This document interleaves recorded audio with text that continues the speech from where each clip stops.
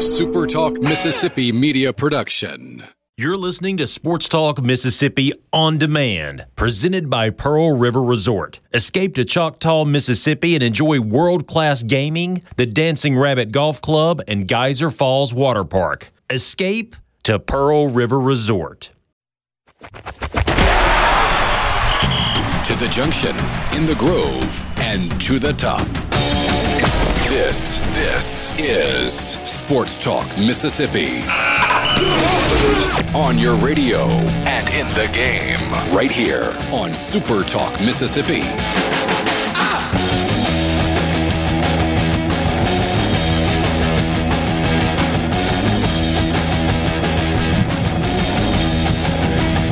The craziness has begun. The madness has begun. You've already had some weird finishes in the NCAA tournament. Good Thursday afternoon. Welcome officially to March Madness. Welcome to the start of the best couple of weekends in sports, I think. Is that overstating it? Okay. No, because you're not alone in that sentiment. I do think, however, that it can't be the best weekend in sports without football being involved. Okay. Well, you know, I love opening day. I love the first weekend of the tournament. I love the weekend, you know, the opening weekend of college football season, the weekend when you get the NFL and college football for the first time. All those things are good. Let me just say that from a volume standpoint, this is probably the best we get because it is 16 games today. It is 16 games tomorrow. And then you've got 8 games on Saturday and 8 games on Sunday, right? I'm doing the math on that correctly, I think. Yeah, the field gets cut in half, so 16 today and tomorrow, and then 8 Saturday and Sunday. There you go. Richard Cross, Michael Borky, Brian Haydad with you to start the show. Brian Scott Rippey will join us a little bit later this afternoon as well. Sports Talk Mississippi, brought to you every day by Mississippi Land Bank, online at mslandbank.com. Mississippi Land Bank, where they know the lay of the land. If you've got land financing needs of any kind, then Mississippi Land Bank is here to help. Say, for example, you want to buy a piece of property so that when March Madness rolls around, you can go out to your piece of property and you can get one of those inflatable big screens and a high-definition projector, and you got a satellite dish, and you can just... Okay, I'm being silly now. Nobody would buy a piece of land just for that. That sounds like a really good time, though. But if you had a piece of land that you could also hang out on and hunt on and put a cabin on and have a shop on, and then when a weekend like this rolled around, you could spend the entire weekend out there watching basketball, well, that's just one of the things that Mississippi Land Bank can do. They can also help with equipment loans, crop loans, whatever it is you need pertaining to land and land financing. The folks that have been doing it for 100 years in North Mississippi are Mississippi Land Bank, and they know the lay of the land. Brian Haydad coming to you, I think, loud and clear from San Jose, California. Hello from 3 time zones away. Just two time zones away. I guess 2. You're right. It is weird being on the air with you guys at 1 o'clock in the afternoon. And then bailing here in an hour for media availability. Travel was okay yesterday? No big deal? No issues whatsoever, which is always a great thing. Had the middle seat open. Both flights. That's wow. A beautiful thing. No doubt. I should have stopped in Las Vegas and rolled some craps with that kind of luck, but here I am. So, yeah, been good so far. Did you just fold up the armrest and basically take that second seat over and kind of stretch out and sprawl out a little bit? Well, I mean, there was another person in the window seat. I'm an aisle seat kind of guy, so it was just nice to have that little extra room though. I got you. So, let's see. You were Birmingham to Dallas and then Dallas to San Jose? To San Jose, yeah. All right. What's San Jose like? It's different. It's the only way to put it. You know, you walk outside and you can see mountains. That's weird for me, for a Mississippi kid. And like I tweeted out last night, I got an Uber from the airport. The guy picks me up in a Tesla. Like, you're driving a 6-figure car here, buddy, and this is your second job. What do you do? What do you do during the day? So, all right, people are nice, and it's great. Yeah. So, from a geography standpoint, if you're not familiar with that part of California, San Jose is to the southeast of San Francisco. So think of it as like there's kind of like a big U shape. And at the top left part of the U, you have San Francisco, and then the bay would be to the right, if you're looking at it to the right, but kind of to the east. But the San Francisco Bay also runs down to the bottom of the big U shape. And like at the bottom of the U on the left is Palo Alto, where San Francisco is, and then south of Palo Alto is San Jose. And then if you were to work back up the top, or back up the right side of the U all the way to the top, you'd get to Berkeley, where Cal is. Did I describe that reasonably You left Oakland close? out, but that's fine. Don't a lot of people leave Oakland out? I mean, the World Series have been leaving them out for 20 years. Hey, look at you. Look at you. So, yes, Oakland would be directly across the bay from San Francisco. It's a crowded area, traffic, crazy, and whatever. But really, San Jose... I took a look, Richard. Being a Giants fan, I thought maybe how far is it to the park? I could take a tour, just get some pictures. That'd be cool. So it's 55 miles away. I'm like, that's not that bad. All the traffic reports, it's a 90 to an hour and 40-minute drive to go 55 miles. And I'm just like... Didn't really want to see it that badly? I don't want to see it that, no. I'm good. Well, that's what makes calling the 49ers San Francisco a joke anymore, because they're an hour away from San Francisco. Yeah. It's a long way to everything in that part of the country. So you got media availability coming up in a couple of hours for Mississippi State. Have you seen anybody else in maroon or with an MS State logo out there? I'm almost positive somebody on my plane. They were wearing maroon, but I never spoke to them. But they came from Birmingham to Dallas to San Jose, and I just thought it was too odd a coincidence, but I didn't speak to them. So there's you covering the team and at least one other Mississippi State person. At least one. Hey, was there a famous person on your flight? Not this time, no. Rippy had a Only famous once in my person. life I had a famous person on a flight. Who was that? I don't know what his real name is, but he was the older brother on the Wonder Years. And you recognized him? Yeah, but I don't know what his name is. Oh, that's fair enough. We can look that up at another time. Rippy did have a famous person on his flight. Who do you have? Hello, friends. You're kidding. Jimmy Nance on the flight from Atlanta to Columbia last night for Brian Rippey. That's awesome. Surprised Jim Nance doesn't fly on like a NetJets G5 or something.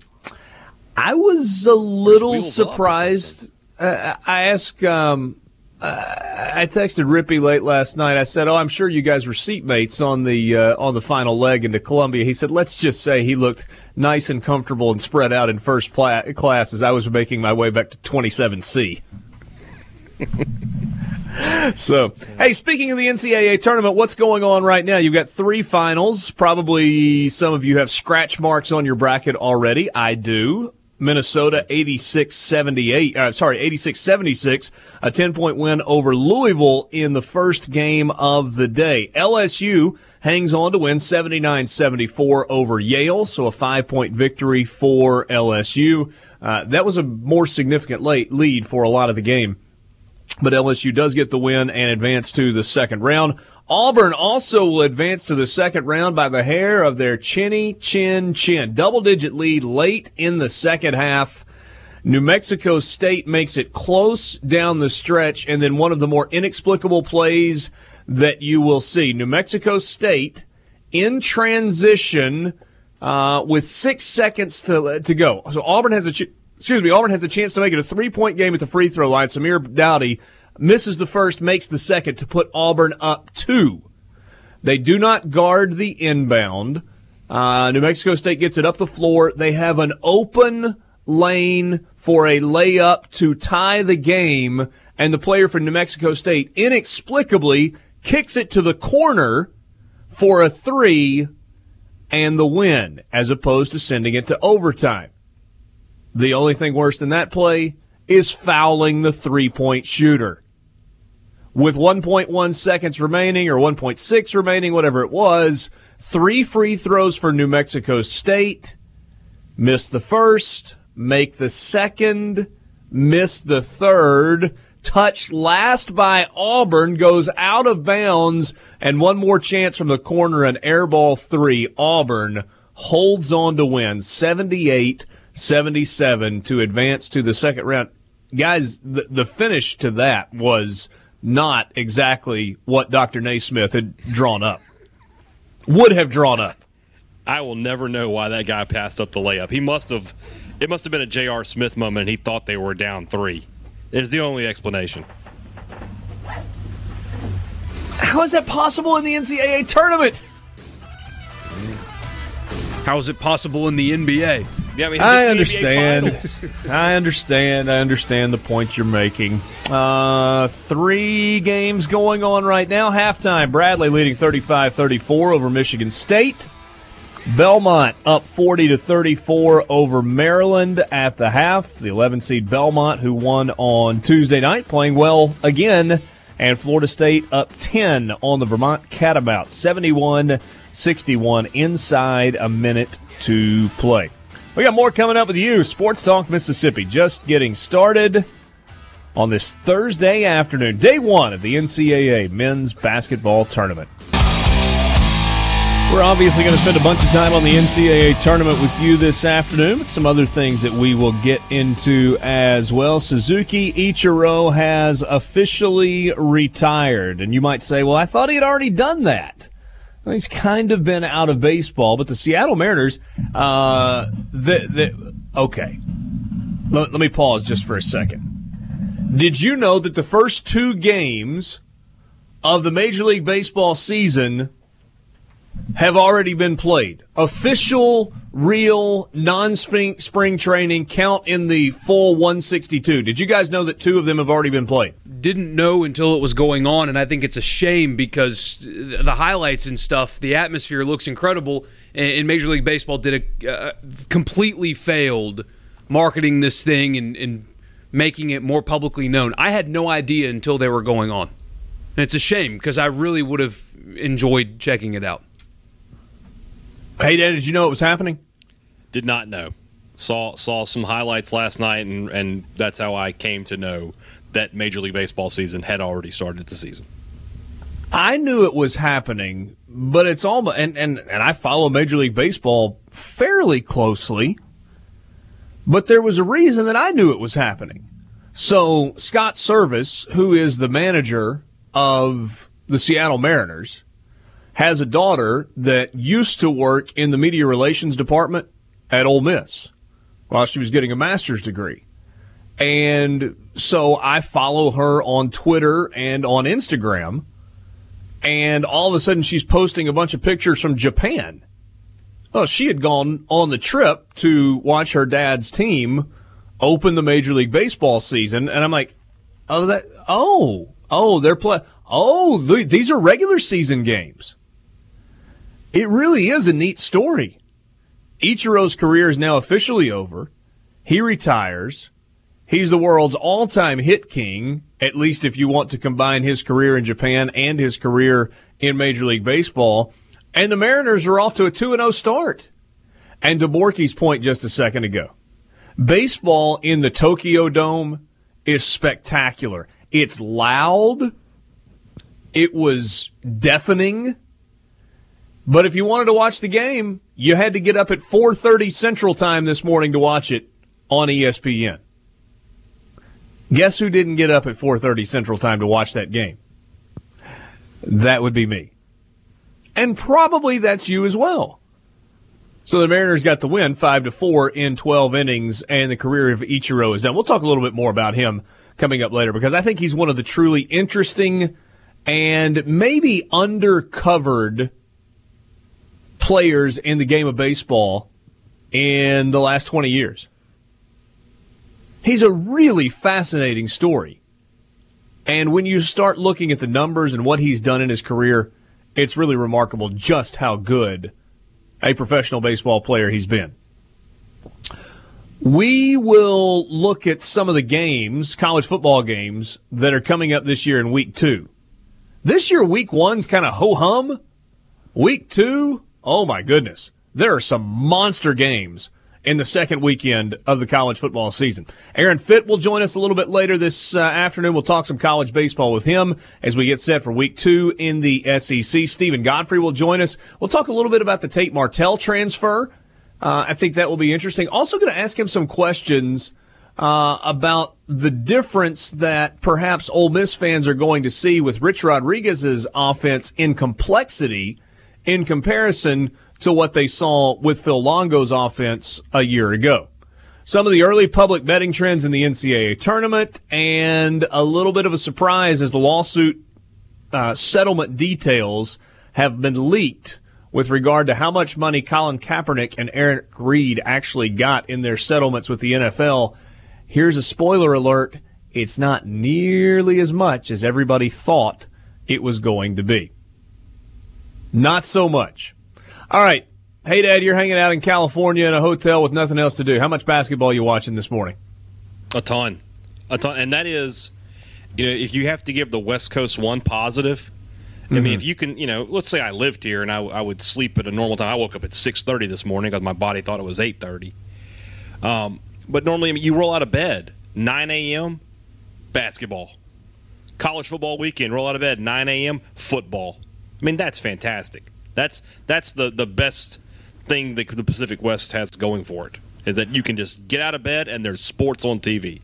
You guys knock me for being a millennial or whatever, but I wish I could roll out of bed at 9 a.m.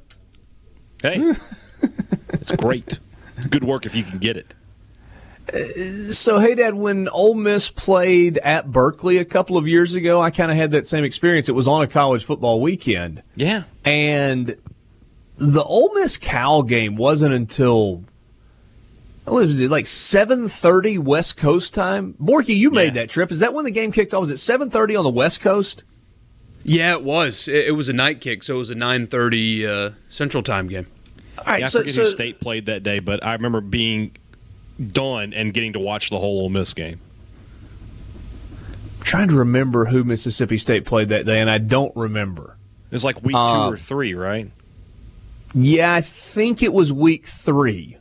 But I remember my day that day. So easy to find out. You roll out of the sack or wake up or whenever, and what do? You flip on the television in your hotel room, and it's 8 o'clock local time, and game day is 2 hours in. So that was the first thing. And then, get some breakfast or whatever and knock around, and you got the early games. I don't remember the early games being particularly good that day. And I thought to myself, this is going to be a really long day if I just sit around the hotel and don't do anything. So I got up at, left the hotel at 9 a.m. We were staying in Oakland, jumped on the subway, took it across the bay, went down, rented a bike, rode a bike across the Golden Gate Bridge, and just kind of puttered around, and then came back to Oakland to the hotel. It's lunchtime or a little bit after, and you're into the CBS game already. Yeah. It really is a cool way to consume a day of college football. We get a text. That was the day Mississippi State beat the absolute brakes off of LSU. Yes, it was. I just looked it up. I mean, it was a bloodbath. That was in Starkville. In Starkville. Okay. 37-7. That's where that was Orgeron's first full year, and that's what everybody thought he might not make it through the season was after that game. If you want to text the show, you can. 601-879-4395. 601-879-4395. That's the C Spire text line. C Spire, customer inspired. So are you considering moving to the West Coast, hey, Dad? That would make my job very difficult. I think I'll come home when this is over. Oh, that's good. That's good. Have you seen anything interesting since you've been there? I saw something. I don't know if interesting is the right word, but I went to breakfast this morning with another Mississippi guy who's here covering the team, and as we left, there's we're at a stoplight. There's a guy California tag, but the license plate frame says Roll Tide, and I was just like, God, you cannot get away. It's global. It is global. I mean, look, just ask Anthony Jordan. Who? Yeah. The referee. You could be in Spain in the middle of the summer and find a Roll Tide shop. Or an LSU shop. I guess it was an LSU T-shirt that he was holding up that was the angst, but he directed it at the Alabama Brethren. I bet if he had looked hard, he could have found an Alabama store in Beijing or Madrid or wherever also. Michael in Poplarville says that Ole Miss Cal game didn't end until 1 a.m. Central Time. Yeah, it was late. It's a long day. That is a long game.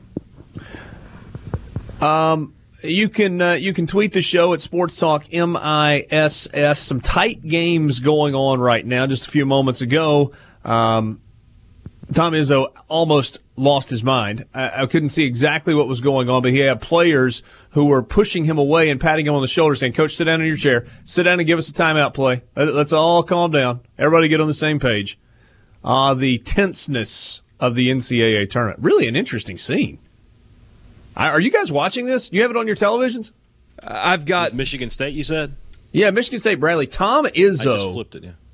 Absolutely wearing out one of his players to the point that he had 2 and 3 players sitting in the huddle who were holding him down into his chair to keep him from going after this player in the huddle.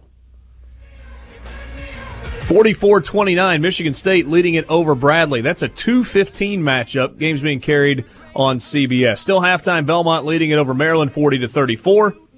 4 finals so far. Minnesota over Louisville. LSU over Yale. Auburn over New Mexico State. And Florida State over Vermont. You guys have any blood on your bracket yet, or are you still perfect? Louisville got me. Yep. I'm right there with you. So 3 for 4 so far today. Sports Talk Mississippi. Good to be with you on this Thursday afternoon. Coming up, we will get into some of the storylines that are going along with the NCAA tournament. Is there any injury trouble surrounding the number 2 seed Kentucky Wildcats? We'll look at that next in the Renaissance Bank studio.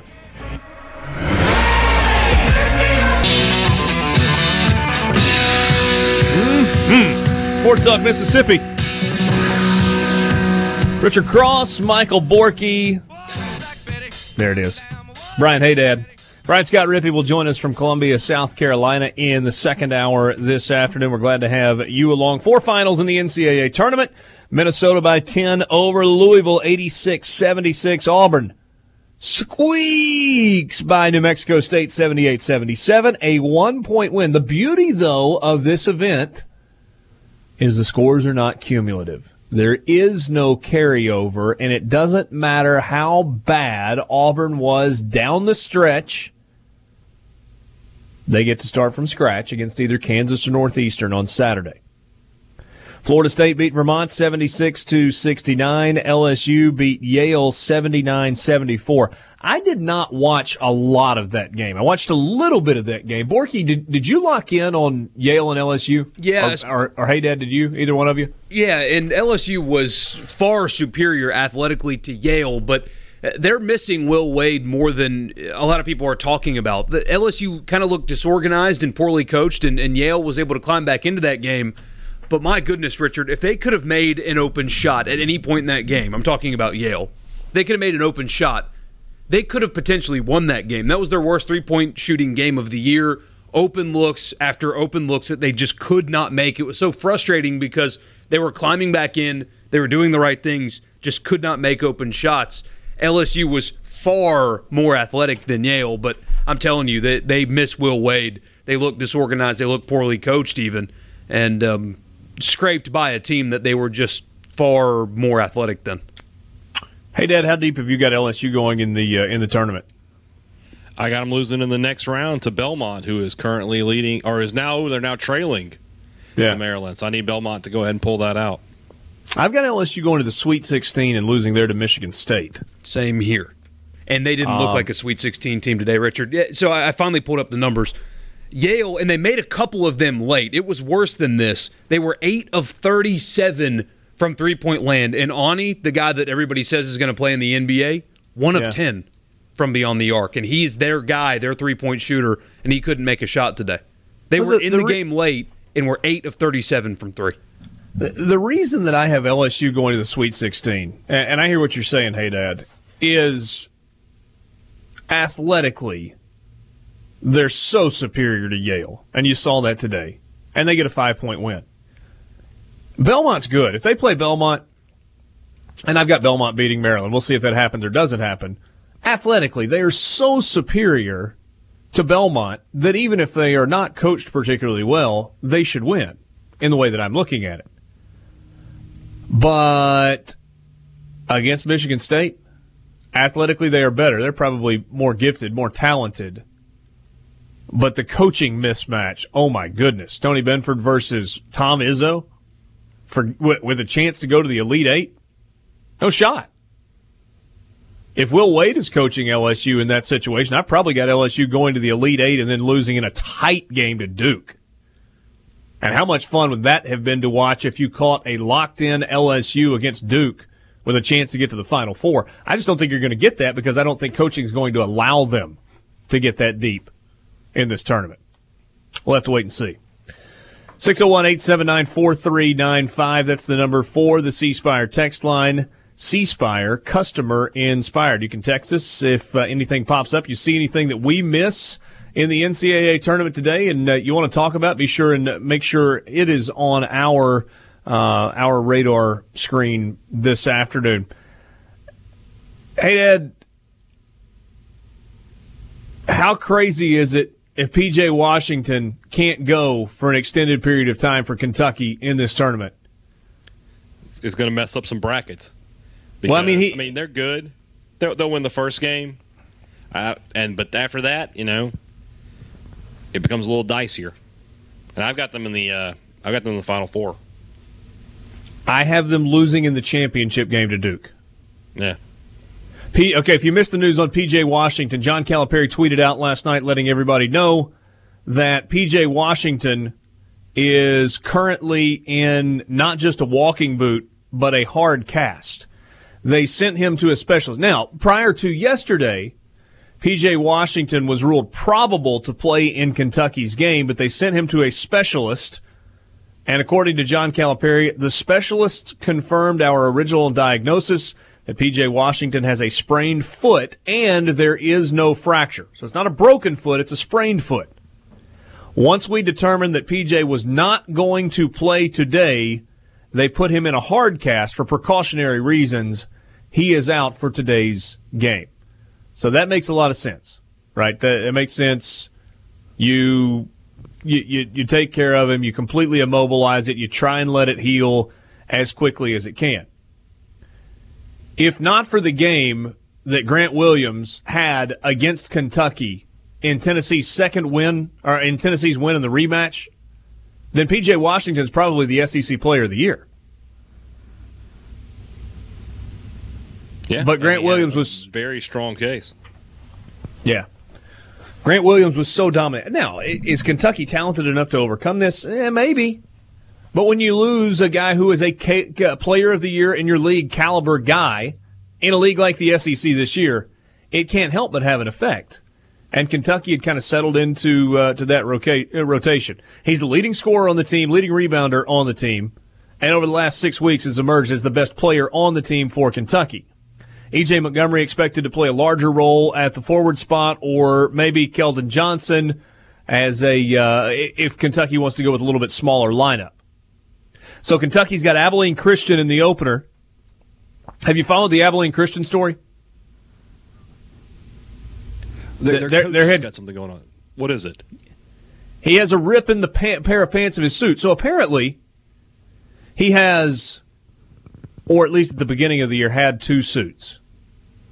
He said that he picked up a second one, what he called a suit, somewhere during the season, a khaki pants and like a shirt and a sport coat. That was his second suit that he picked up. So he's been coaching in this blue suit, and he ripped his pants in the conference championship game and said he got a $1,000 bonus at Abilene Christian for getting his team to the NCAA tournament, and said he was going to use the $1,000 bonus, or at least part of it, to get a new suit before the tournament. Well, when he checked into things at the local Abilene suit store, whatever that is, they said they couldn't get it done in time before he had to leave. Maybe they didn't know who he was. Maybe they didn't understand the publicity that they could potentially get by doing a bit of a rush order to get the man a new suit for the NCAA tournament. So he's telling the story, and he starts getting all kinds of offers. Last night, Scott Van Pelt on SportsCenter said, Coach, if you beat Kentucky, I'm going to buy you a suit. Nice. He said, if you don't beat Kentucky, I'll help you out. I'll give you the name of a guy you could call to get one on your own. But if you beat the Cats, I'll get you one. Personalities buying suits for people now. Say what now? I got Scott Van Pelt. Y'all are buying suits for everybody. Yeah, we've got that thing going for us, SVP. I hate to tell you, hey, Dad, SVP's suit guy probably a little higher up the ladder than mine. You know, that's okay, though. That's okay, though. At least you have a suit guy. You've got a barber, too. I do? Yeah. Scott, he doesn't have one. Oh, yeah, yes. I was going to say, not a barber per se. I do have a nice lady that cuts my hair and has for a long time now, and pretty loyal to her. Me and I don't know how she going to have something in common, though, because after I get that suit from you, I will have a suit, and I'll have a sport coat and some khakis. There you go. Now, if you could just coach basketball, right? Hey, man, I can get great assistant coaches. I'll come cheap and get some good assistants, and we'll figure it out. So Darren Rovell had to jump into the mix, and he pointed out that Brooks Brothers and Joseph A. Bank and Men's Warehouse and whatever had missed a marketing opportunity, but now it's turned into superstition. Coach says, you know what, guys? I'm good in the blue suit that got us here. It's a superstition thing. I don't want to change what works. I'm coaching in the suit with the ripped pants. Are we to at least assume that the man has gotten somebody to stitch up his pants that ripped? I would hope so. My wife wouldn't let me walk out of the house with a pair of ripped-up pants. She would tell me, especially in the rear end. Yeah, she'd be like, let me sew that up for you. Yeah. He's not going to walk around with a hole in his pants. Somebody sewed it up for him. Or at this point, does he because of the story to get a little more mileage out of it? Depends on where the rip is. Yeah, I suppose so. This completely overlooks the storyline of the basketball game. Appalachian, not a bad team. I mean, they're not going to beat Kentucky. They're going to fire up 33s, and if it's one of those days where a bunch of those threes go in, it could be a little scary. By the way, just looking at Kentucky without P.J. Washington, the winner of Kentucky Abilene Christian will get the winner of Wofford Seton Hall. Back in December, Seton Hall beat Kentucky in Madison Square Garden. Do you remember that? That's right, yeah. Assuming Kentucky can handle those first two games, it's really the Sweet 16 where price of poker goes up, where you're looking at a potential matchup with Houston or Ohio State or Iowa State.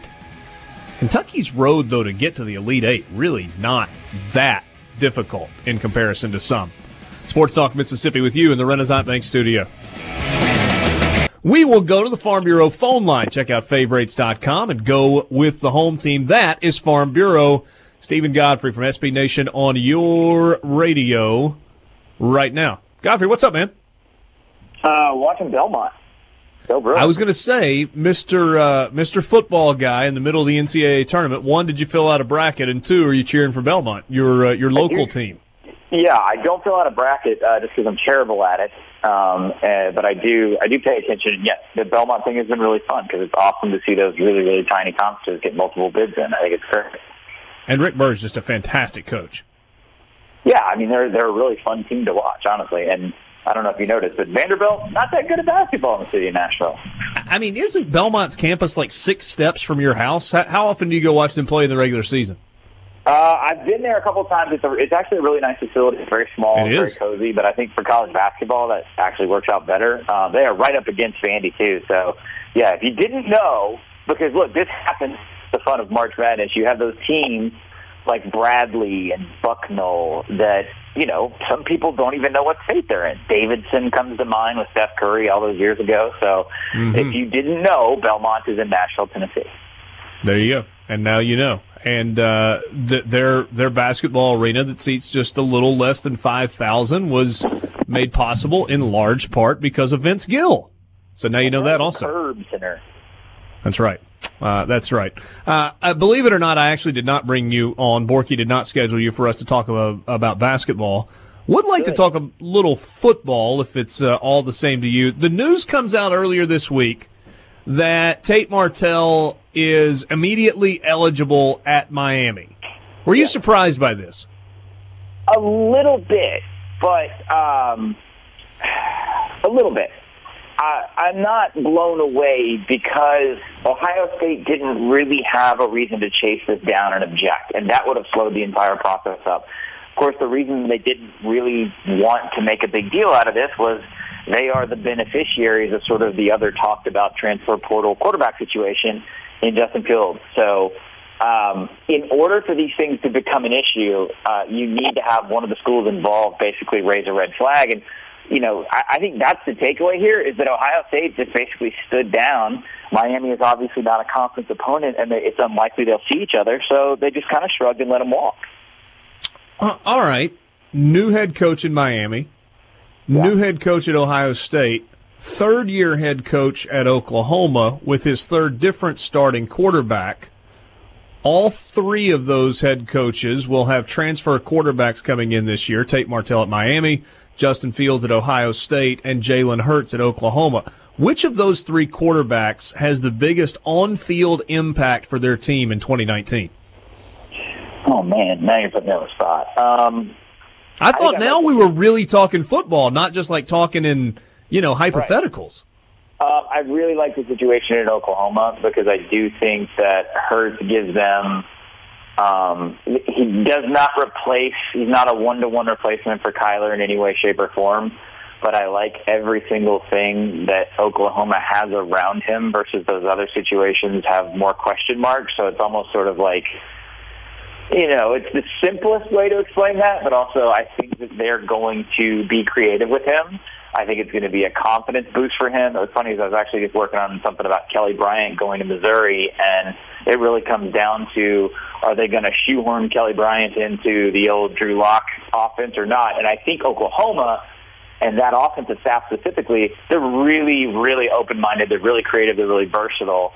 And I like what Lincoln Riley's going to be able to do with a player like Hurts. And keep in mind, the thing about Alabama skill position players is, before Tua came along, a lot of them led really restricted collegiate careers. You go all the way back to like a Julio Jones or even a Mark Ingram. Like, these guys operate within the predetermined system. Oklahoma is going to take more advantage of you as an individual overall athletic skill position player. So I think that's my pick. Other than winning a couple of national championships, I don't know any way that the first 2 years for Lincoln Riley could have gone better than they have gone after taking over for Bob Stoops.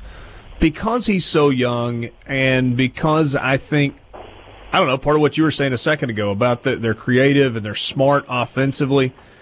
Is this guy's going to coach in college a long time, or will he make the transition to the new NFL? I think that if he stays in college, he is going to be consistently successful at that Stoops level at Oklahoma.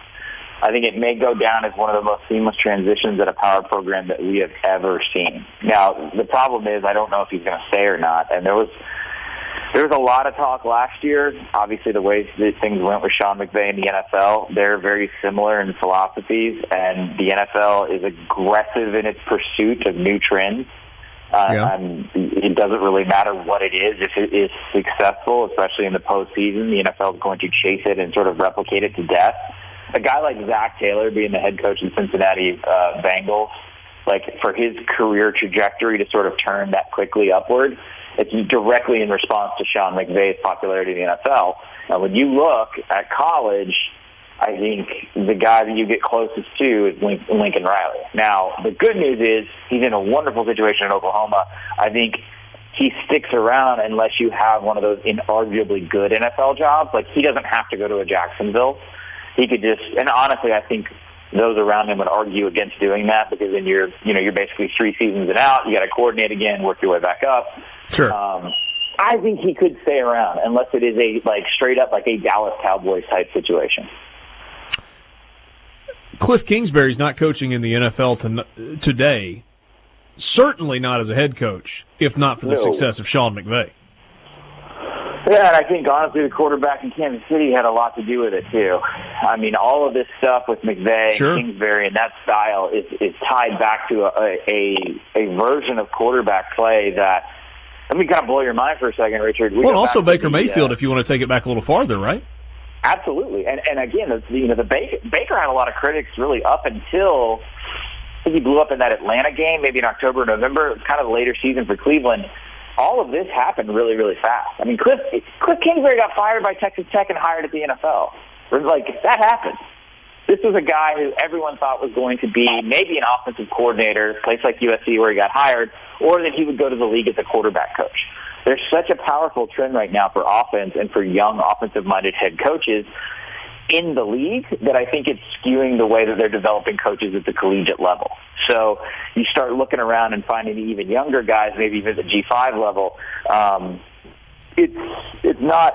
I think you're seeing the coaching cultures talk to each other a little bit more than they used to between pro and college. The thing I was going to say earlier was when Jared Goff got drafted a couple years ago. Of course, we all remember it as the Laramie Tunsil draft. They thought he would be a huge bust coming out of Cal, right? He was a system guy. He didn't know how to work under center. And Sean McVay was the one who, basically kind of laid hands like a miracle worker. And that was really where all this buzz started. If you're good at working with quarterbacks on the pro level, it doesn't really matter what your background is. You're going to find a job. Yeah, Jared Goff under Jeff Fisher versus Jared Goff under Sean McVay seemed like two different people. Oh, man, just a little bit. Shout out to my neighbor, Jeff. Yeah. Sports Talk Mississippi with you, supertalk.fm. That's where it's streaming. Glad to have you along in the Renaissance Bank studio. A couple of more minutes with Stephen Godfrey from SB Nation. I'm curious, because you follow systems and you follow coaches. Phil Longo now at North Carolina with Mack Brown. A lot of criticism of Phil Longo's offense by NFL draft analyst type people as they were evaluating DK Metcalf and A.J. Brown and to some extent Jordan Ta'amu and DeMarcus Lodge as well. So maybe two-part question. How much different from a complexity standpoint will Ole Miss's offense be with Rich Rod this year? And is North Carolina's offense going to look just like Ole Miss's did last season with Longo calling the plays in Chapel Hill? All right, let me go backwards. I don't think that it's going to look exactly the same as it did in Oxford because I think Longo's restrictions are going to be different. I don't think Mack Brown is that kind of head coach. It's kind of a curious hire, I'm going to be totally honest with you. Oh, shoot. Music started. You got like 45 seconds. When you pair him up with that defensive coordinator, Dave Bateman from Army, I don't think so. On the flip side, no. I think Rich Rod is very good at identifying talent, but it's going to be more run-based. It will be as wide open. I do think he's a really good fit with Matt Corral, though. Interesting stuff. I'd like for us to broach that topic in a little more depth the next time we visit, if we could do that. Well, we got all spring, buddy. Indeed we do.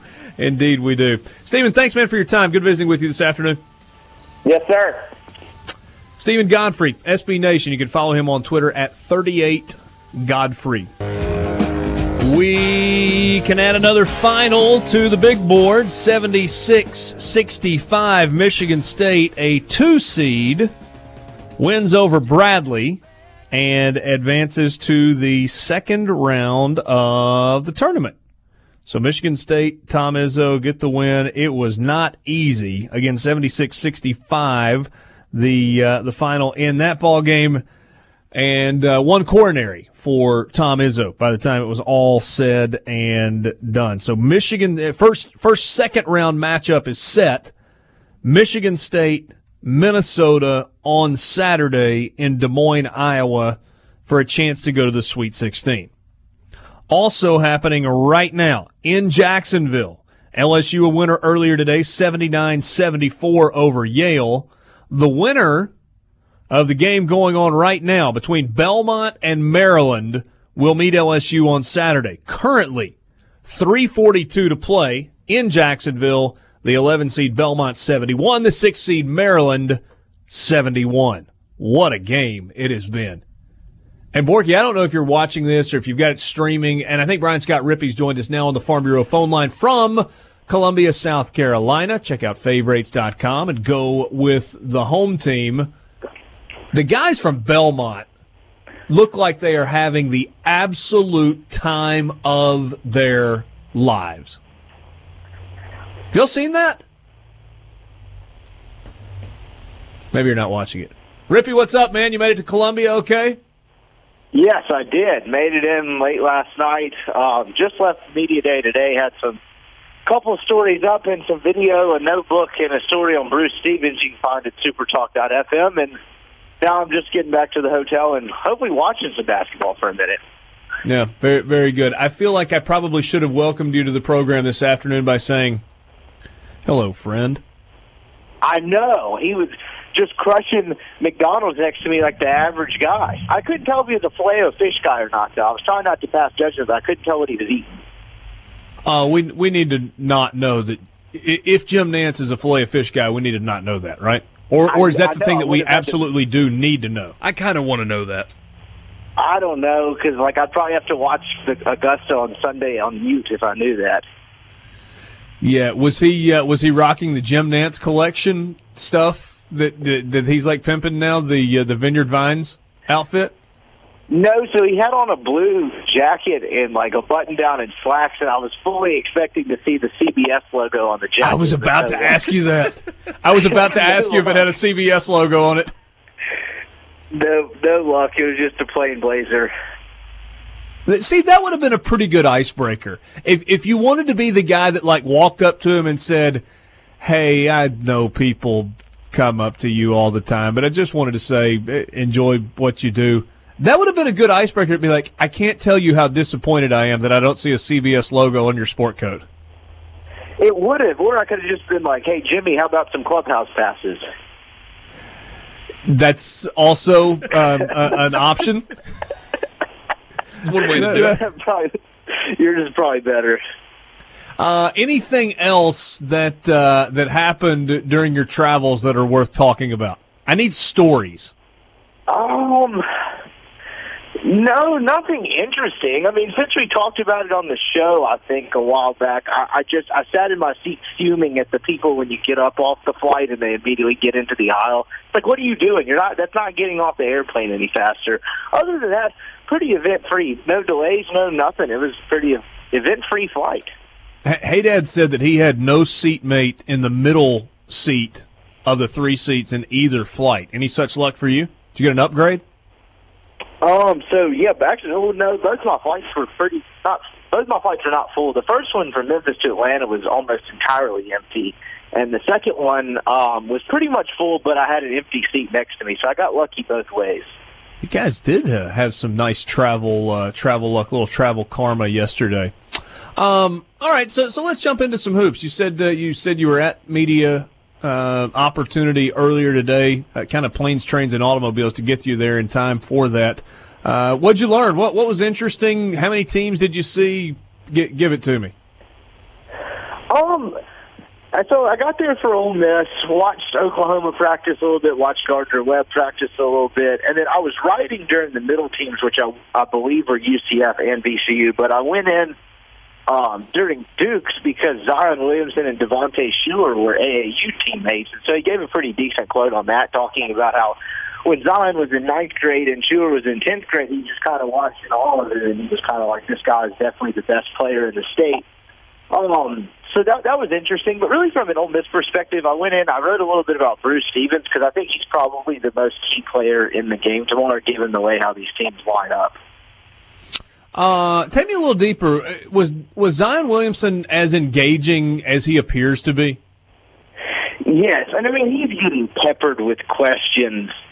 I thought he was very well put together, and like smile on his face, seemed like a really pleasant kid. And you got to think about it. He's not getting your run-in-the-mill media off questions. Like, he's getting peppered from somebody asked him what song he's going to listen to beforehand to get hyped up. Someone asked him, of course, about the injury. Like, just all kinds of stuff that comes with being, the superstar phenom that ESPN crams down your throat for 3 months. And so I thought he handled himself really well. He seems like a really pleasant kid.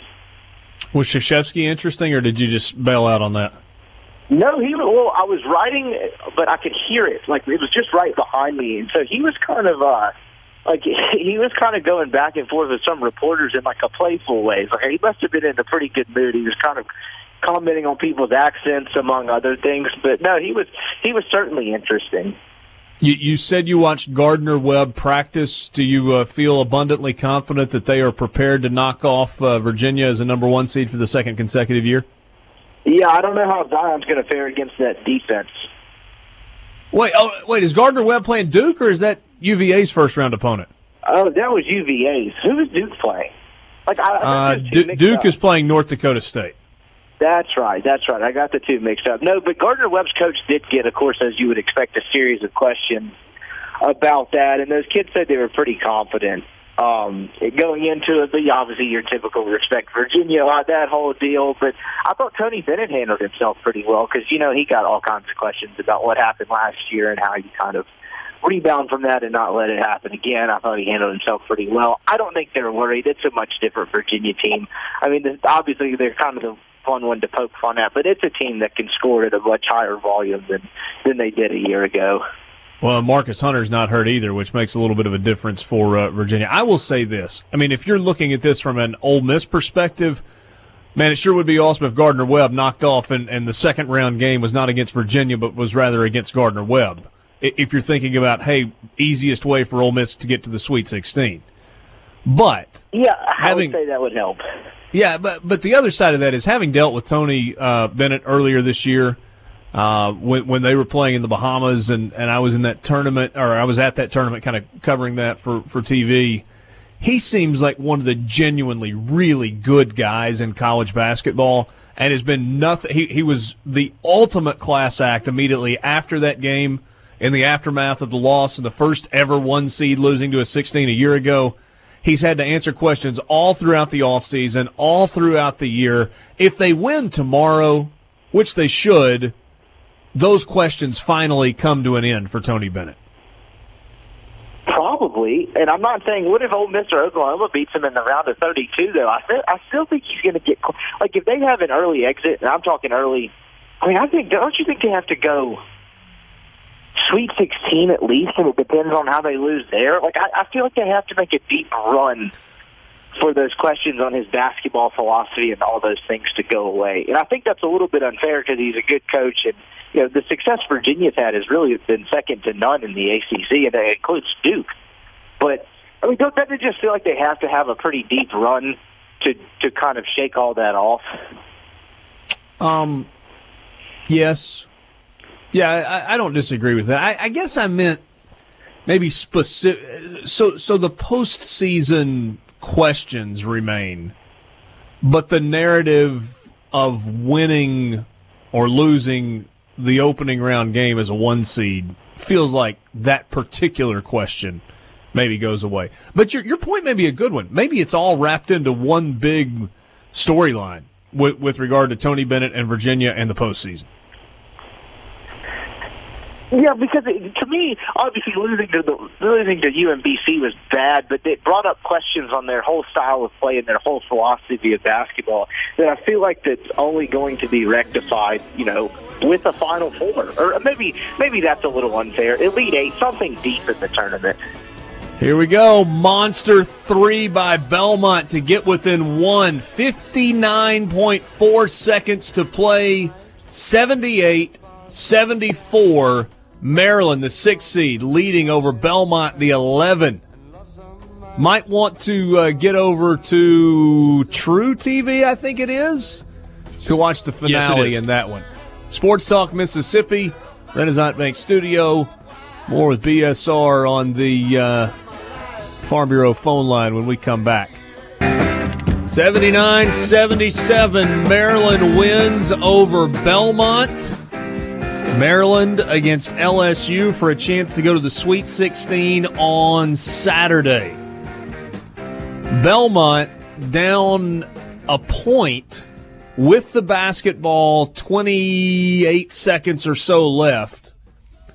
They dribble, let the clock run down to about 9 seconds before they get into their offensive set, and then try to make a really, really difficult diagonal pass on a backdoor cut from the wing down to the lane. It got deflected, turned it over. They foul with 2.5 seconds left. Maryland makes 1 of 2. Half-court heave at the buzzer, an air ball, and Maryland advances. That's a tough loss for Belmont, guys. They played well most of the game. Cinderella's kind of struggled late game today. Yes. Rippy, did you see the end of it?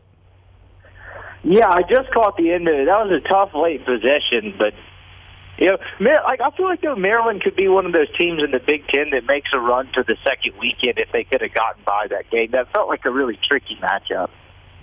You don't think LSU gets Maryland? Well, I don't know. Did you see the way LSU played today? There's no reason that game should have been single digits. And I'm not even talking about, should have on paper. The way that, I don't know. I just thought LSU played very sloppily from the screen that I saw. Yeah, I agree. I feel like LSU gets the win against Maryland and then gets trounced by Michigan State because of coaching. That's probably fair because it's not. Yeah, I mean, it's not like Turgeon's done a very good job with that group this year. Yeah, no, I agree. But they survive and they advance to round two. Maryland gets the win. Belmont played on Tuesday night and advanced to the round of 64, but their season comes to an end. That's a tough loss for Belmont. Led for a bunch of the game. It was back and forth down the stretch, and then we get to the end, and Maryland gets it done. Richard Cross, Michael Borky on the Farm Bureau phone line. Brian Scott Rippey, he is on the road in Columbia, South Carolina, where Ole Miss and Oklahoma will play tomorrow morning at 11:40 Central Time. All right, so you were at the Ole Miss availability. What did Kermit Davis have to say? What was the mood around the team? What did the players have to say? I think there's a kind of you can kind of sense that they're very glad to be there because, this was the reason Terrence Davis came back to school. And, after a really bad year last year, Bree and Tyree, I think Bree and Tyree would probably admit he didn't necessarily envision this. So I think they're just kind of soaking it in. As far as what was said in some of those press conferences, particularly the bigger settings like that, it just kind of they get asked such a wide variety of questions from different people trying to take different angles at stories that it was a lot of stuff. But, you get the idea that this game's probably going to come down to how Ole Miss guards some of the smaller bigs that Oklahoma has, because that's kind of been Ole Miss's kryptonite to some degree, right? Because when the teams can kind of extend their bigs out to the perimeter, it really makes Dom a non-factor. And so that's going to make Bruce a really important piece in this game. Because I was looking through the numbers today. Bruce has played 28 minutes a game the last 5 games, and I think that's a product from them running into matchups like this. Maybe Alabama notwithstanding necessarily, but I think that's probably what this is going to come down to. The guards, I think Ole Miss has a slight advantage there, but that's really where I'm looking at this game.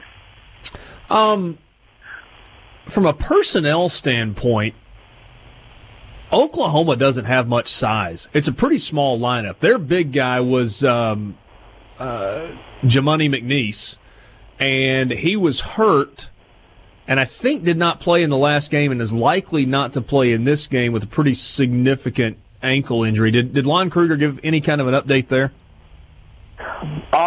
He did not, but I was not there for most of Lon Kruger's presser this morning. They were the first team to go. Gotcha. So when you look at this Oklahoma team, the names that you're going to hear over and over tomorrow, Christian James is kind of the veteran leader on this team, but Christian Doolittle has become kind of the guy that the offense works through. They've got a couple of point guards that play. Bieniemy's the freshman who was really big in their win against Kansas. Aaron Calixte is the grad transfer from Maine who is pretty good. I think it was the combination of Calixte and Bieniemy that combined for a couple of games ago, like 47 points. Am I remembering that correctly, or is that something that you've looked at? I don't know that specifically, but I would agree with your statement that it's kind of where the offense has shifted to run through. Because that Doolittle does a really good job of kind of creating mismatches with the way he plays, 17, 18 feet from the basket, and that's going to be key for Ole Miss. How do they because to me, because Dom's going to have to play, they're going to have to try to squeeze 10 to 15 minutes out of him, right? But you would think they'd have to zone when he's in the game, because if he steps out on the perimeter, it's not going to end well. Guys are going to go by him just like he's standing still. He's fine in ball screen situations. He does a couple of very random things well, and one of them is hedge ball screens. But if he gets in isolation out there, which is what Oklahoma likes to do a lot, That's not a very good matchup for Ole Miss. Yeah, no, I would agree with you on that front. The other guy that's out there who's been pretty consistent all season long for Oklahoma is Brady Manek. He's a perimeter shooter. He's a quick catch. He's got a catch and a really quick release. Can occasionally put it on the floor and get to the rim if he can get by a defender. How important is Ole Miss's perimeter defense going to be tomorrow against Oklahoma? Oh, huge, because Ole Miss hasn't been a team that defended the perimeter well for most of the year, and that's going to be somewhere where Oklahoma can really hurt them, because Oklahoma doesn't, like, as a team collectively, they don't murder you from the three-point line. I think they're at 34.2% from the year, but then you look at it, and you got a kid that's shooting almost 40 and three guys shooting around 35, like in the heat of their rotation. So I think they're right in the middle of the pack. I think they're seventh as a team in free throw shooting in the Big 12, but they have enough guys on the perimeter that can hurt you to where if Ole Miss leaves shooters in space like that, like what came to mind, who was the kid from Arkansas that just torched them all afternoon and continued to get space? It wasn't Mason Harris, Jones. It was yeah. So that kind of situation comes to mind where somebody gets hot, makes one of their first 6 shots, and Ole Miss continues to let them find space. Like that would be the disaster scenario for Ole Miss, whether it's Manek or one of these other couple of guys on the perimeter. Just being, this is not groundbreaking news here, but if Breon Tyree and Terrence Davis combine to go 4 for 27 in this game, Ole Miss is not winning. Their season is over tomorrow. Was there any conversation from those two in particularly about how poorly they played in the SEC tournament and looking forward to being back on the floor, or how tomorrow is going to be different? Not as heavily today, but it was asked about a lot on Sunday when they found out where they were going and when, and they're eager to get the bad taste out of their mouth. And I don't know how tomorrow's going to pan out, but I don't think a scenario like that's going to play out again. Now, Breon Tyree, to me, was less concerning with the way he played, and I know that sounds ridiculous, but he was missing a lot of mid-range jump shots that he usually makes, and it affected his defense, which he and Terrence, that's really concerning from 2 upperclassmen there. But Terrence was a little more concerning. Like if I would be more concerned if I was Kermit Davis, because he was settling. Like he was settling for shots and not actively trying to get to the rim at a certain point. And he even acknowledged that in the locker room in Nashville that night after the game, though he couldn't really place his finger as to why. So I think Terrence needs to be more aggressive and try to get to the rim off the bounce more. And if he can do that early on in games, then it would help if Ole Miss turned them over and got them out in transition and some easy baskets there to get them going. But it's definitely something to watch there, because they were not good in the last game. And to your point, if they go 4-27 again, they will be headed home. Rippy, this is one of those moments where it feels like Ole Miss should go into this game loose and free and easy and having a big time. People use the phrase all the time, playing with house money, and just going out and having a great time. Like, nobody expected this team to be there. You're here now, just go have a blast and see what happens. Is that how they come out tomorrow, or will for some reason they come out and look tight and like scared of the stage? I don't know the answer to that. I think that's a good question, though, because I kind of agree with the free and loose and house money aspect, but that's usually something that happens when you're an underdog and you're not supposed to win the game. And I don't know about y'all. I really do, looking at it on paper, I like the matchup for Ole Miss. Like, I think if they play well, they probably should win tomorrow. Now, obviously, Sunday's an entirely different story, but I think if they play well, they should win the game tomorrow. And so I don't know the question of that. Is the moment going to be too big for them, and are they going to tighten up? Possibly. Or could they come out and play loose and play well? I think that's probably the million-dollar question with this game outside of a schematic thing. I'm with you, and we'll see how it plays out. But from a matchup standpoint, and you may remember me saying this a week ago, the NCAA tournament and success in the NCAA tournament for teams that aren't a 1 seed or a 2 seed is so much about matchups.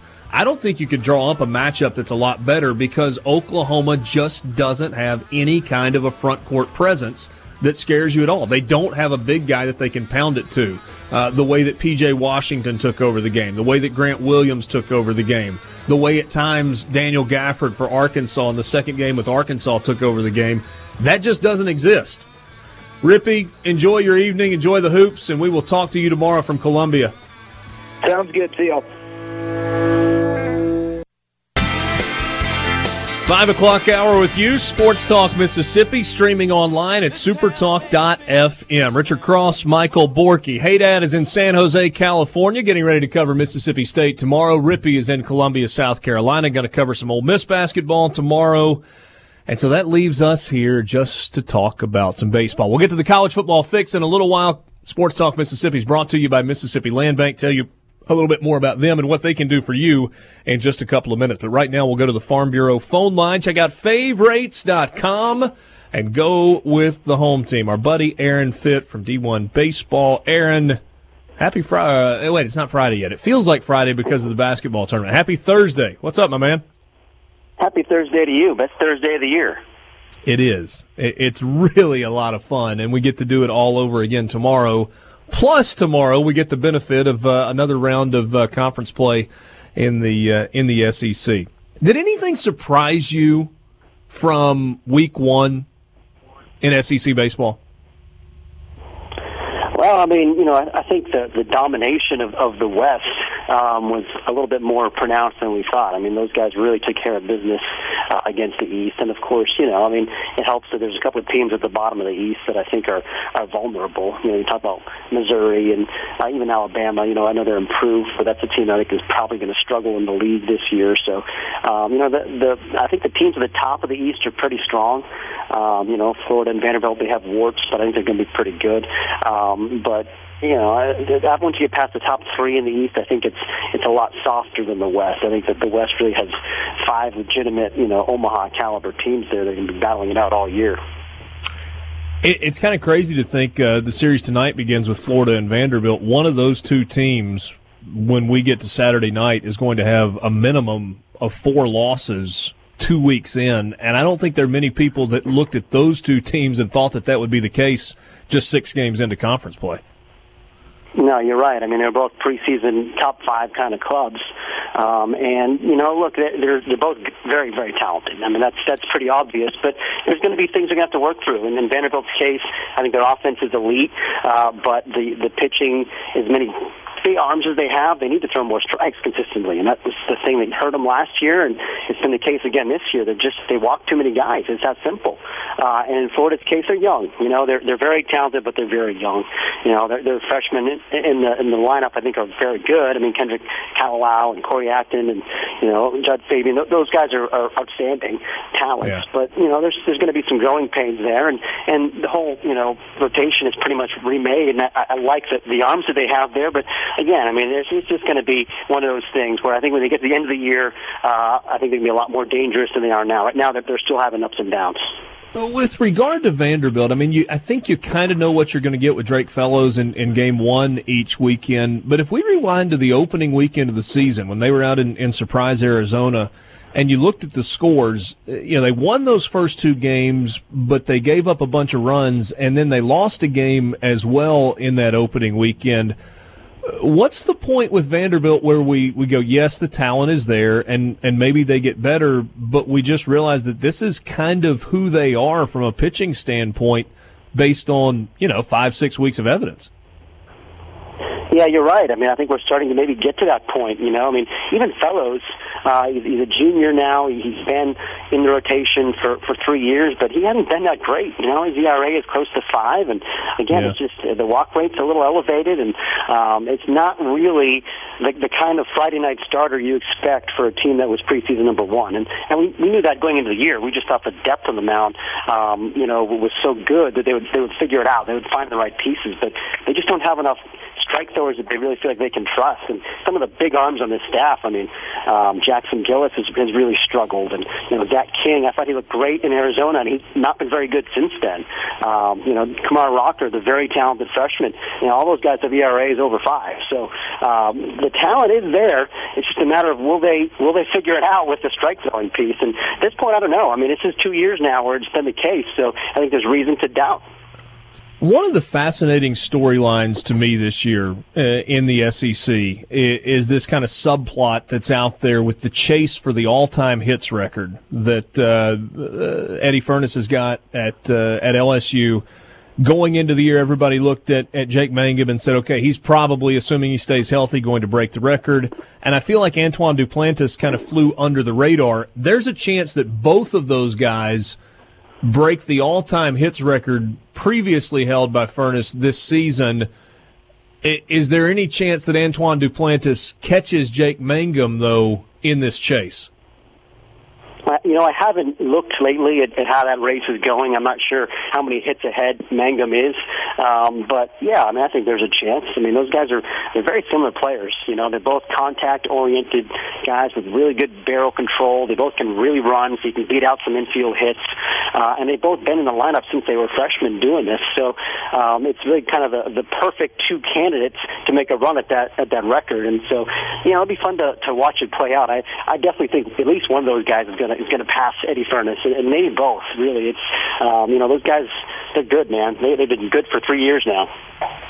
Yeah, they really have. Jake Mangum has had an unbelievable week also. I think he had 5 hits on Tuesday and another big game last night. He's sitting on 39 hits on the season, and I think he was right. I don't have the exact numbers in front of me. It was 65 or 70 hits short of the record going into the year. So and then maybe Duplantis was 10 or 12 behind him. So we'll keep an eye on that. Bigger picture stuff with Mississippi State. They go to Florida. They take 2 of 3. The first 2 arms with Small and JT Ginn in the rotation continue to impress. What's the ceiling for Mississippi State? Is it a national championship? Is that the ceiling? Yeah, absolutely. They're number 2 in the rankings, and right now, if you had to ask me, I think they're probably the most complete team in the country. UCLA is ahead of them in our rankings, but I've been a little bit more impressed with Mississippi State, to be honest with you. The only thing about it is they don't have as much depth as some of the other contenders, and so if they get a couple of injuries, I think they could be in trouble. But if they can stay healthy, as Michael Jordan once said, the ceiling is the roof. It's maybe the best 1-2 punch in the country with Ethan Small and Ginn.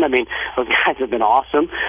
They need to get it figured out on Sunday with Keegan James. That's kind of like their Vanderbilt guy, right? It's got all the talent in the world. It's a big body, physical guy with power stuff, and just hasn't been consistent. And so, their bullpen is good enough and deep enough that they can cover it. I think it's really an elite bullpen, but you'd like to get more out of Keegan James on Sunday. And I think the lineup is just very complete. 1 through 9, there's a lot of quality at bats. There's speed. There's power. I think the defense is pretty sound. I don't think it's maybe an elite defense compared to some others out there, but I think it's certainly good enough. So I think all the pieces are certainly there.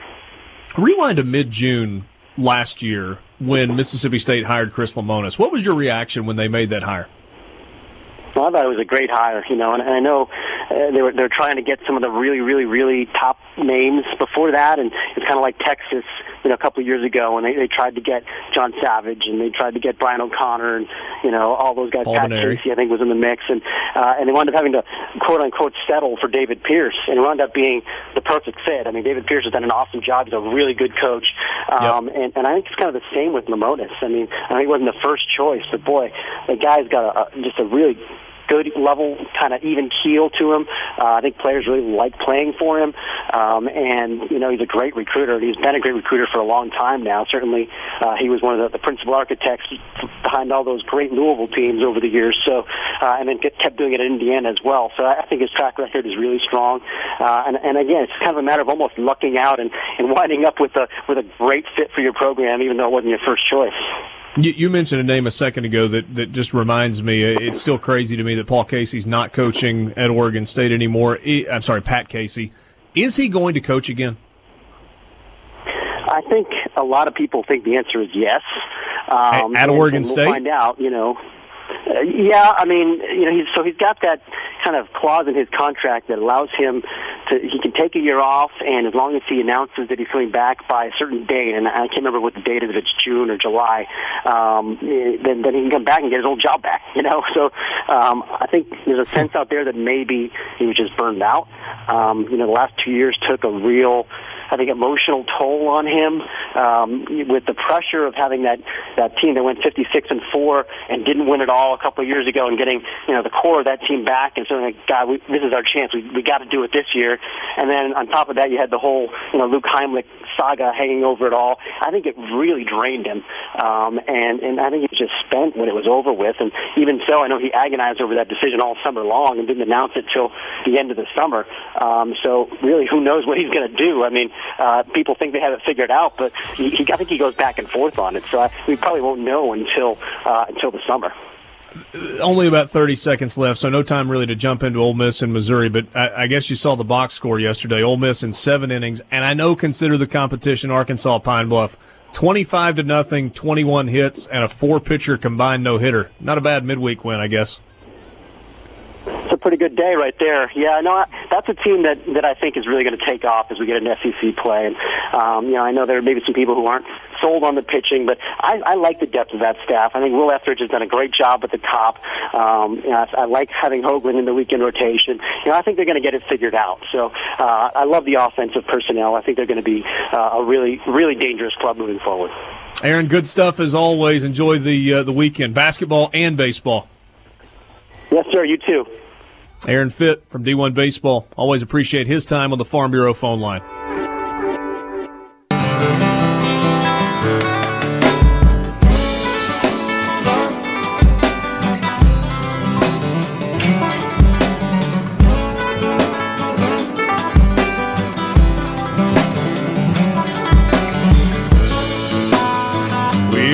Sports Talk Mississippi with you. Thanks to Aaron Fitt for joining us. Sports Talk is brought to you every day by Mississippi Land Bank, online at mslandbank.com. Mississippi Land Bank, where they know the lay of the land. If you've got land financing needs of any kind, then Mississippi Land Bank is where you should go if you're in North Mississippi, because at Mississippi Land Bank, they understand what's going on with land financing. Whether it's a dream home that you're building, a piece of farmland that you're buying, it's an equipment loan for a new combine or a cotton picker or a tractor or some other piece of equipment that you need. Maybe you're refinancing an existing loan or getting your crop loans, your production loans in place. You see, the folks at Mississippi Land Bank understand the land financing business because it's what they do. They've been doing it for a long time, financing land for over 100 years. Many of the folks at Mississippi Land Bank have been in the agribusiness world. Either they're farmers themselves, or they have family members that are farmers, or they are previous farmers that are now kind of working on the banking side of things. So they understand what you need, and they're fantastic people to work with. They're people that you go to church with, that you see out with at lunch, that you see at the ball fields. They're folks just like you. Mississippi Land Bank. You can find a branch location or the contact information at their website, mslandbank.com, where they know the lay of the land.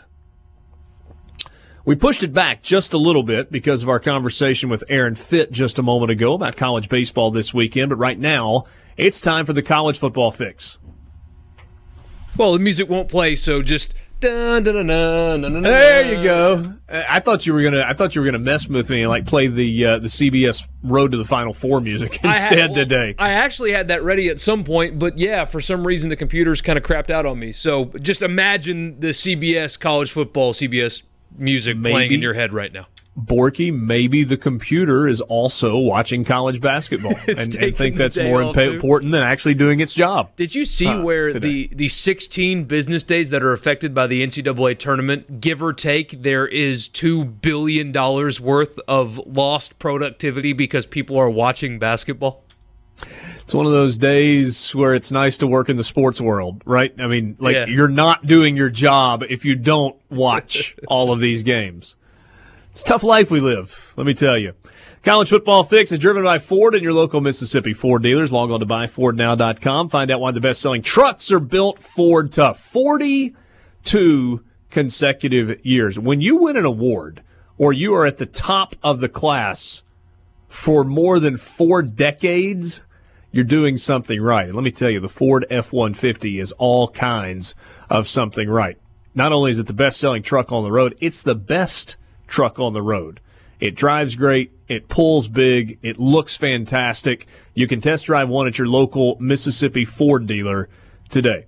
We talked opening lines for some interesting games yesterday, and kind of got Borky going down a different road. Normally we highlight week one and how much fun it is to start the season, and there will be some interesting and entertaining games at the beginning of the year. But what about week two? Holy cow, the slate of games in week two, not just involving the SEC, but kind of all over the country. Let's take a look, though, at just the SEC games, or the games involving SEC teams in week two. Quickly, Murray State leading Marquette 60-42. Another assist for Ja Morant. Arkansas at Ole Miss. That is a monster game for Ole Miss in week two. In fact, the first 2 weeks of the season for the Rebels are huge. I mean, in terms of they're going to tell the story of the season. They may. I mean, you ultimately will be able to point back at those two games and potentially tell the story of Matt Luke's tenure at Ole Miss. That's possible. Memphis in week one, and then hosting Arkansas in week two. So Ole Miss goes to Little Rock and gets a win over Arkansas a year ago. Arkansas coming to Oxford, where they have been the bearer of bad news in recent trips, right? I mean, heartbreaking losses when Arkansas has rolled into Vaught Hemingway in recent years. So that's a week two game. Auburn goes to Tulane, which may be exactly what Auburn needs the week after getting popped in the mouth by Oregon. Yeah, I put that in there just because it's at least kind of somewhat like, oh, Auburn's playing at Tulane kind of deal. LSU is at Texas. We talked about this game yesterday. It's fantastic to have two programs like that playing home and home. I mean, that's the cool part of it is, okay, the Baton Rouge crew heads over to Austin. But you know what? In a year or two, the Austin crew is going to roll into Baton Rouge, and it will be equally impressive. Answer me this. So it's clear that these neutral site games make a lot of money for both teams. That's why they do it, because it makes money. Sure. But isn't it so much more valuable for LSU to welcome Texas and vice versa than if they were to play Furman that weekend? Yeah, I mean, it's all about scheduling philosophy, though, right? I mean, if you're going to get 7 home games, and then instead of going and playing at somebody's place, you still get credit for playing at a neutral site in a big-time game, and you get a $5 million paycheck? Yeah. I mean, to me, it's just economics and schedule management. But, yeah, I mean, build your schedule in a way that you got 7 home games, and then you play a marquee non-conference opponent in a home and home.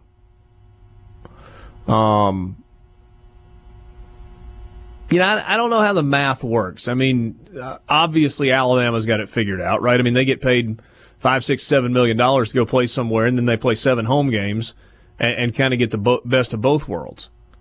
But is the revenue generated in that one off-campus game, does it supersede the revenue of having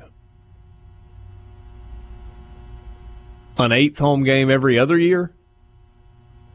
I don't know. But because the way you would have to work that, I think, is 1 year you play 7 in a year where you're on the road in a home and home with another power conference opponent, like a marquee matchup. You're going to play 7 home games and 5 on the road, 4 conference games, and then a 5th one, which is at somebody else's place.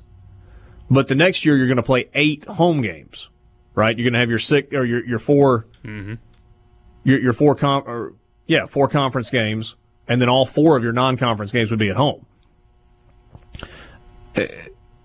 So I don't know. I mean, I'm sure there are people that are far smarter than I am that have crunched the numbers and decided that it makes the most sense to do it that way. What else in week 2? Southern Miss is at Mississippi State, so that'll be in Starkville. West Virginia is at Missouri. Which, side note, apparently Will Grier, I don't know why people are surprised by this, but apparently Will Grier is just blowing away NFL teams in his private workouts and interviews. Like he's shooting up draft boards because of how he's done in that process.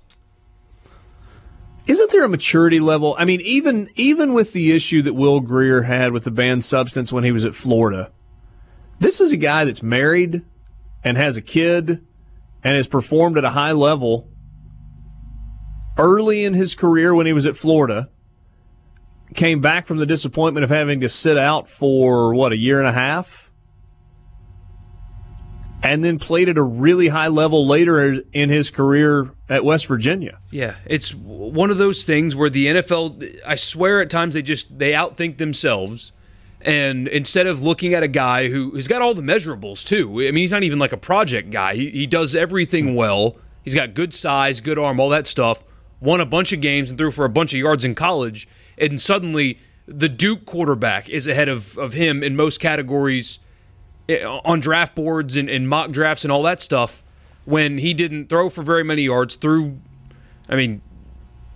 Yes, I would absolutely take Will Grier over Daniel Jones. Absolutely. And so where does that come from other than they just feel like they're smarter than everybody else? Although there is a history of David Cutcliffe quarterbacks performing pretty well in the NFL. Yeah, I think some of them have some Super Bowls. Especially the ones whose last name is Manning. Yeah. Richard and Wiggins. Funny guy, said with regard to Borky saying Will Grier shooting up draft boards. He said he's known for shooting up. Oh, me. Apparently I forgot to ask Brian Scott Rippey what he was having for dinner as well. A couple of other games that are happening in Week 2. BYU at Tennessee. Texas A&M at Clemson. Vanderbilt at Purdue. That's a pretty fascinating Week 2 schedule of games involving SEC teams. Is it better than teams. Duke, Alabama, Auburn, Oregon, Florida, Miami, Georgia, Vandy, Ole Miss, Memphis, Missouri, Wyoming, South Carolina, North Carolina. I'd say Week 1 is marginally better, but not by a lot. At least you don't have that massive fall-off in Week 2 where everybody's playing a directional school. Sports Talk Mississippi with you in the Renaissance Bank Studio. That's your college football fix, driven by Ford.